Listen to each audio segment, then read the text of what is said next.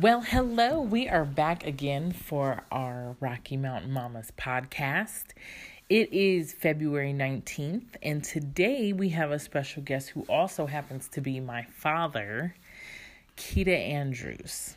And so we have discussed what it really means to be a life coach. I have mentioned it a little bit, and I know Gigi, my former co-host, had both been coaches in the past, but as far as longevity in life coaching, I would have to say that you'd probably be the poster representative of that, Dad. So if you wouldn't mind just introducing yourself and telling me a little bit about your background to start. Well, as you said, I'm Keita Andrews, and I've been probably involved in life coaching for many years. Well, the majority of my life, to be quite honest about it. I'm a pastor in the Aurora, Colorado area, and so much of what I do centers around life coaching, either in fact or in principle. So, yeah, that's been the focus of my many years of work/ministry. What do you mean by principle? Life coaching doesn't have to be a formal relationship, but I think in principle, we are all coaches to someone in some form or fashion. If you're a parent, you're a coach. If you are a coworker, you're at times a coach. If you're an employer, you're a coach. If you're a manager, supervisor, you're a coach.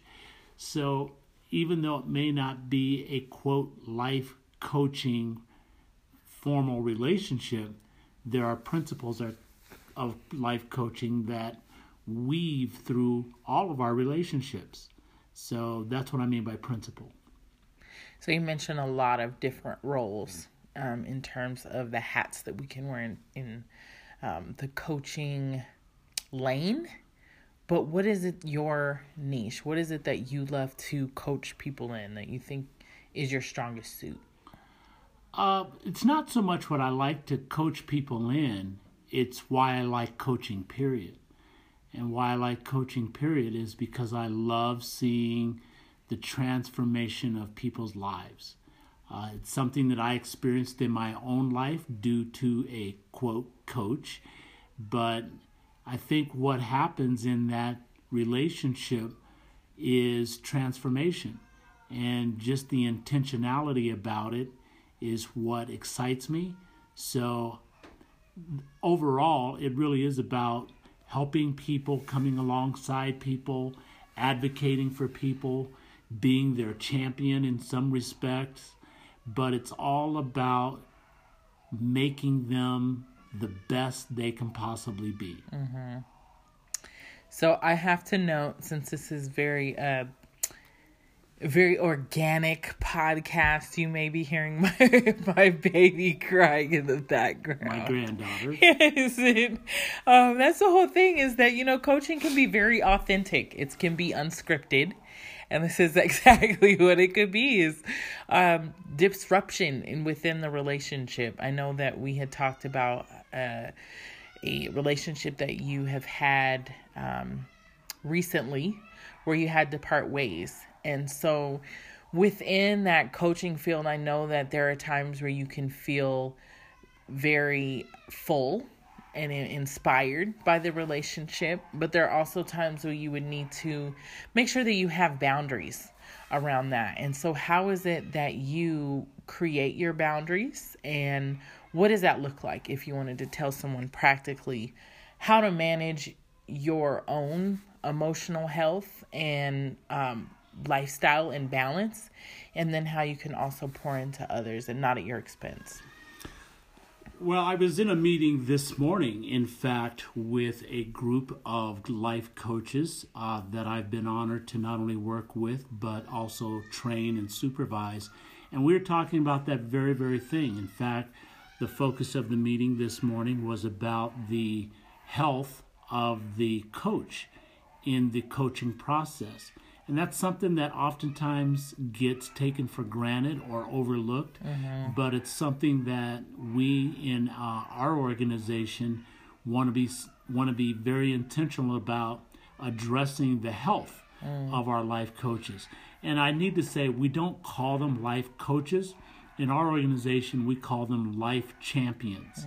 And so that's with intentionality about coming alongside someone and really championing their transformation, championing their growth, championing their success.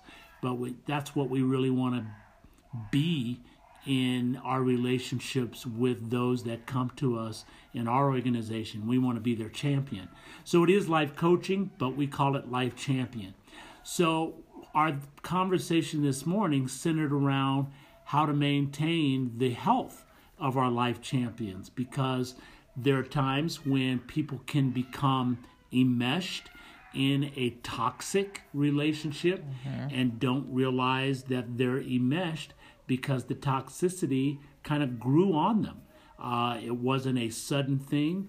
It was a subtle progress, or I should say a subtle digression from what the intentional or the original intention of the relationship was about. So when it digresses and descends into this toxicity, oftentimes the life champion / life coaches aren't even aware of it. But for those that heed the warning signs, they become aware of it, but oftentimes don't know what to do about it. Yeah. In your own upbringing, you briefly mentioned, you just kind of slid it in there, that you have had your own coach. Would you mind just sharing your journey as it relates to your childhood, and then people that really invested in you and what you've learned? Yeah, I was 17 years old when this particular person came into my life. He was a few years older than me, but he took an interest in me. He was a professional football player, and of course I was enamored by that, but it was a little extra beyond that when he took an interest in investing himself in my life. And that relationship lasted about 43 years. And of course, much to my disappointment, it ended at his demise or his death just a few years ago. But for 43 years, this man played a significant role in who I have become, my career choices, my family. His impact on my life was just about in every aspect in my life. There was not one area of my life that his fingerprints were not on.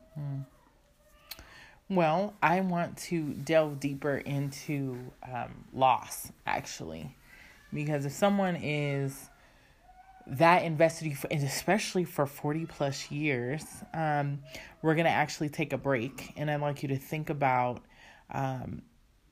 what that means to lose that type of relationship, and how it is that you cope. And not only that, but how has grief showed up in that area of losing relationships like that. So we will be right back, but I definitely want you to be thinking about that, and we'll look forward to your answers and responses.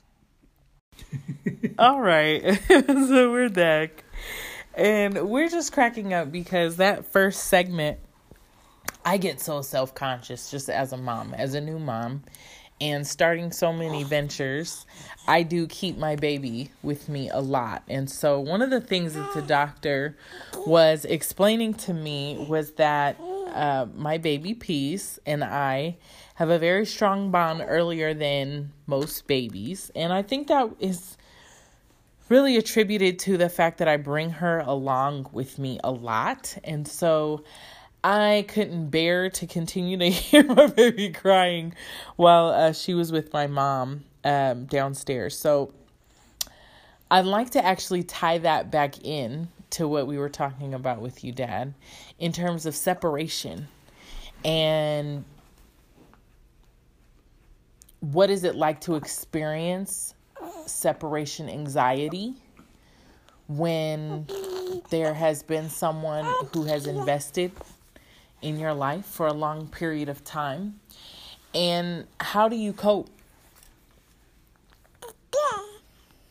Well, I wouldn't call it separation anxiety, but it is grief. I mean, I definitely experienced a period of grief when my mentor, my friend, my older brother, so to speak, passed away a few years ago. Because again, as I said earlier, he had a huge impact in my life. He was a huge influence in the person that I've become today.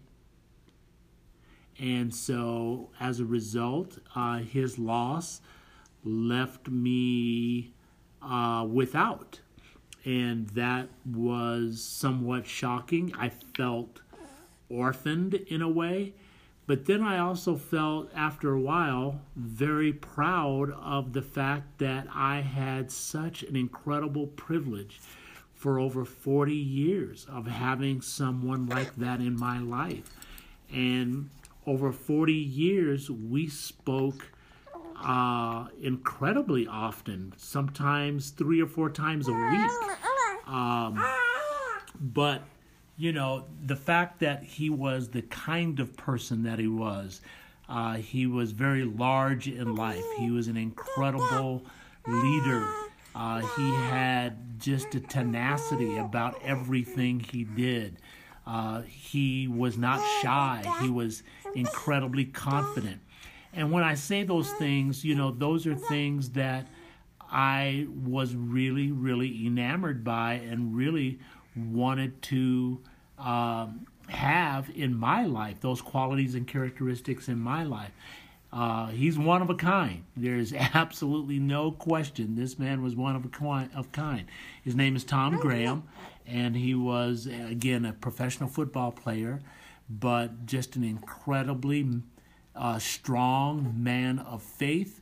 And I think that was really the big value that he instilled in my life, was faith and knowing that my relationship with God mattered for everything. And so that's what he represented. So when he passed away, it was incredibly painful, but it was actually also incredibly meaningful, because we all know life is going to end. I mean, that's not a mystery. We just don't know how or when, but we know it's going to end. Yeah. So that's not the part that was shocking, but it was the fact that this man, for over 40 years of my life, you know, had such a large presence and influence. So when that was gone, that did impact me in so many ways. But even now, as I think about it and as I'm talking about it, I'm just really thankful that I had this rare, incredible privilege to have someone like that as my mentor for such a long period of time.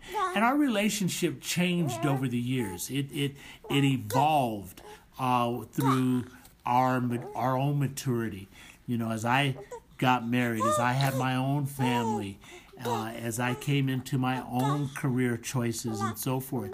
So even though at the core of our relationship, it was still mentor-mentee, yet we were incredible comrades. We were very close friends. So yeah, I lost a lot of things in that one package, but I'm not bitter about it. I'm not sad about it. I'm just incredibly grateful because I had such an incredibly rare opportunity and privilege to have someone like that as involved in the shaping of my life to the degree that he was. It's so good to hear. I wonder what it would have been like had you not had that influence in your life? What have you ever thought about that? Not really, because I don't really think in terms of what coulda, woulda, shoulda been. I kind of, and this is what I got from him. I stick to what is reality. It does me no good, and it doesn't really any of us any good just to daydream about what could have happened or would have happened or what we think should have happened. We have to deal with the reality that life is the way it is. Now, when we reckon with that fact, then we can muster up the resources that we need to maximize ourselves, maximize our gifts, our talents, our relationships, maximize the opportunity. I think that's what reality is all about, is being able to maximize the opportunity to grow as a person, to be the best person we can possibly be, to glorify God in everything we do. Again, that's what was instilled in me through my mentor, that the chief end of man is to glorify God and enjoy Him forever. And that's what I know he's doing right now, is enjoying God. And what I'm doing right now on this side of heaven is enjoying God, but at the same time, taking advantage of being the best person I can be, whether that's the best husband, whether that's the best dad, or the best grandfather, or the best pastor, whatever. I'm not comparing myself to anybody else. The best is only in terms of my own definitions, my own standards of what I believe God has called me to be. Thank you so much. Can we change gears for a minute? As it relates to me and you as a father, I'm glad that you set that up pretty nicely. My last episode was addressing this term that people use to dismiss people's state of trauma. And for me, mine has been with mental health. And so I've been really transparent in every just avenue, either it be, through podcasts or either it be through my own blogging or interviews or articles. I'm pretty transparent about what it's like to have mental health. So how did that affect you? I know that you were talking about reality. What about that was a curveball? How did you learn how to navigate that as a father and find your middle ground there? Well, that was a tremendous shock. That was a tremendous learning curve. We're talking right now over the past 13, 14 years of being on this road and trying to understand 17 years of trying to understand the implications of your mental health condition and trying to catch up and learn and adjust. The one thing that it does, it always makes you adjust. Even on the fly, you have to adjust. And you have to be willing to adjust, because the whole point of it is that that's what love does. Love adjusts. And so I think we found ourselves as a family adjusting ourselves around this malady in such a way as to ensure your health, your well-being, the well-being of your children, and of course our health and our well-being in the midst of it. So it was and is a roller coaster ride of a lifetime. Wouldn't want to do it again, but learned so many things about resiliency. Resiliency is just amazing how we as people, and even you as a person, have become so resilient to your own condition that you've been able to rise above your own circumstances. To me, that's maturity, but it's also resilience. And so that is commendable. You've heard me say before how proud I am of you, just because this is not anything you've asked for. No one would ask for this, quite frankly. But at the same time, not many people have been able to rise above it as I've seen you rise above it, particularly in these last few years. What I do in my service at the church is that I'm involved with people who have all kinds of conditions, whether it's addictions, whether it's mental health issues. And so, it's not new to me, but at the same time, this is in my house. This is my family. You're my daughter. So it's much, much more personal than it would be just working with another person who's not my family, who's not under my roof. The implications and the effects are incredibly different.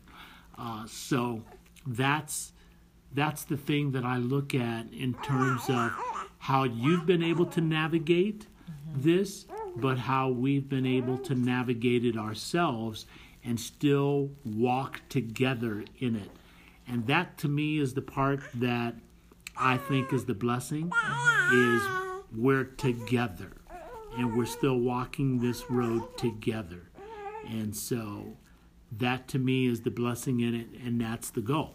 We are not guaranteed. I don't care who a person thinks they are.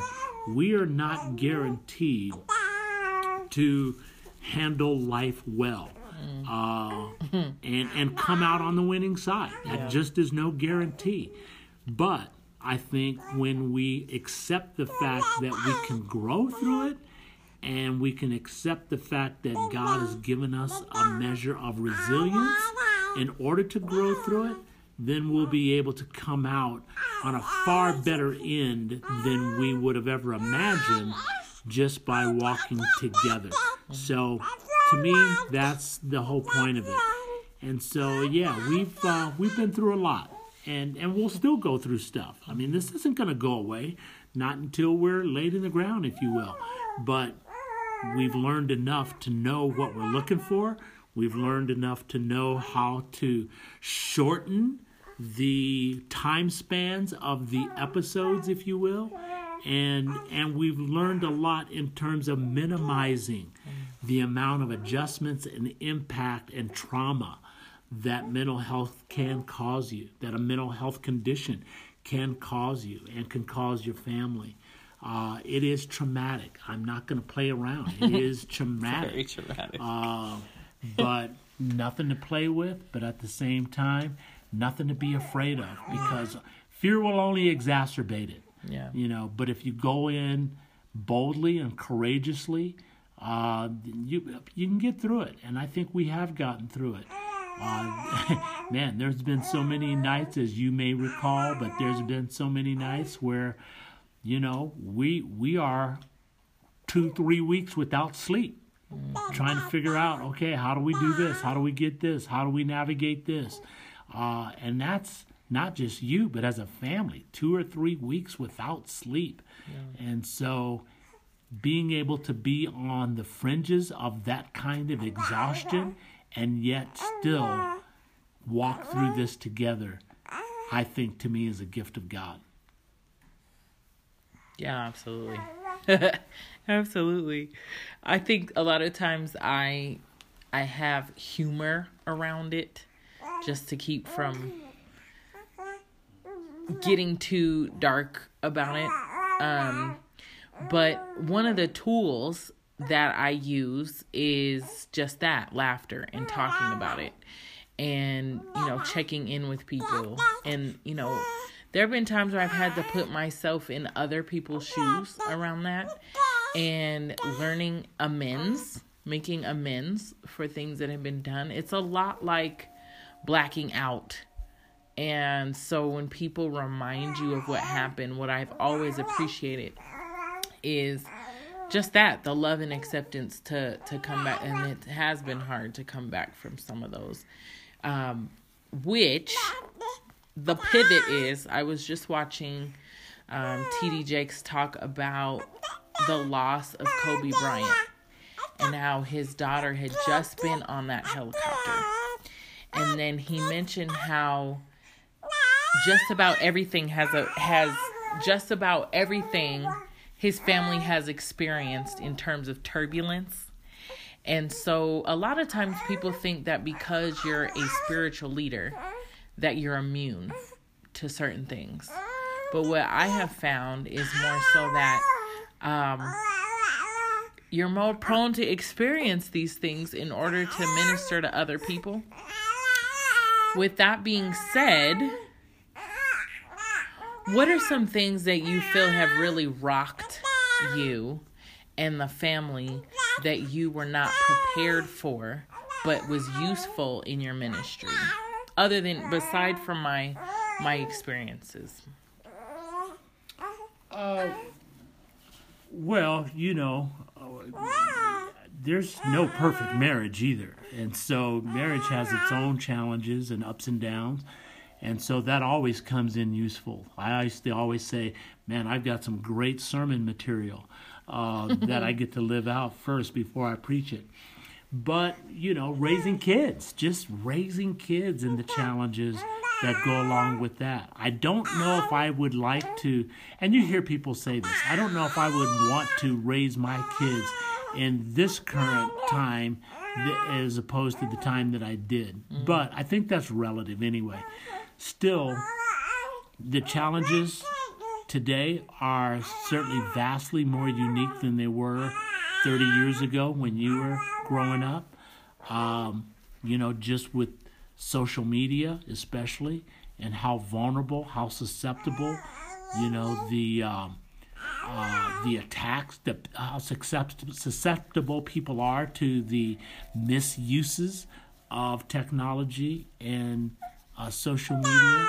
So that concerns me for my grandkids, but I don't get to be as invested in them as I was my own kids, but that's, as it should be. But life itself just teaches us so much. I'm very aware of how life teaches me, what life is teaching me, what God is showing me through life and circumstances. And so there's so many things that I grab onto, if not just for life lessons for myself, I grab on because, again, as a life coach, I'm like, man, I use my life as a platform in so many of my coaching relationships to just simply let people know you are not the first to walk this road and you will not be the last. Yeah. I appreciate that. And we're going to actually wrap up. My last question, I feel like it should be a really big, poignant question, but what would you like to see in your, I had a friend that had thought about what would they say at your funeral? What would your eulogy, what are some of the talking points that would be in your eulogy?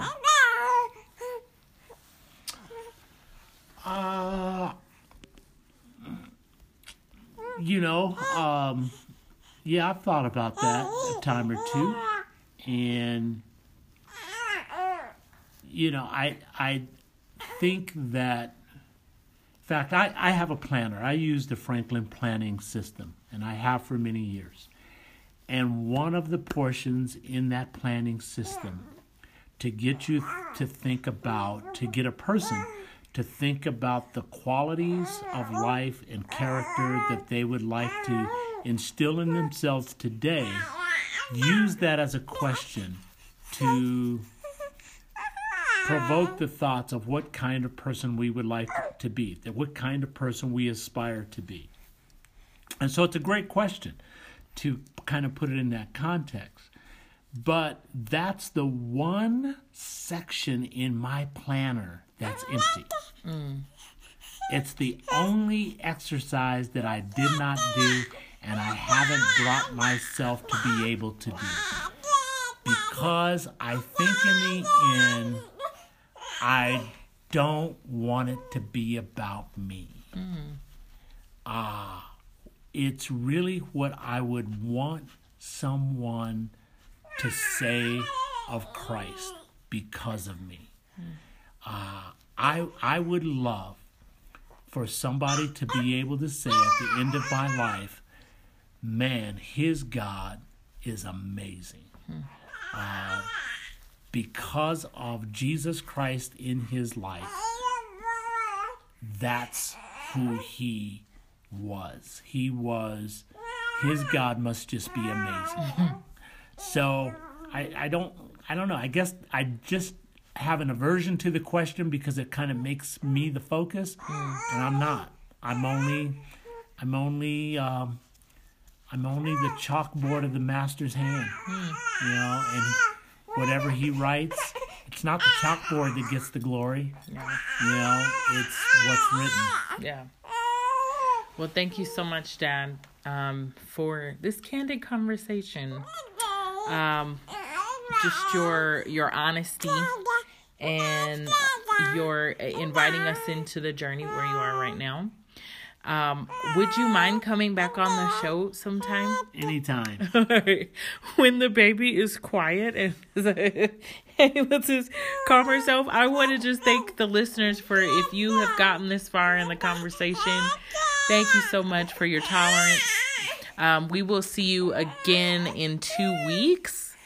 And man, just thank you for tuning in. This is Rocky Mountain Mamas with your host and producer, Marpeza Allen. And until then, you have a beautiful and blessed day.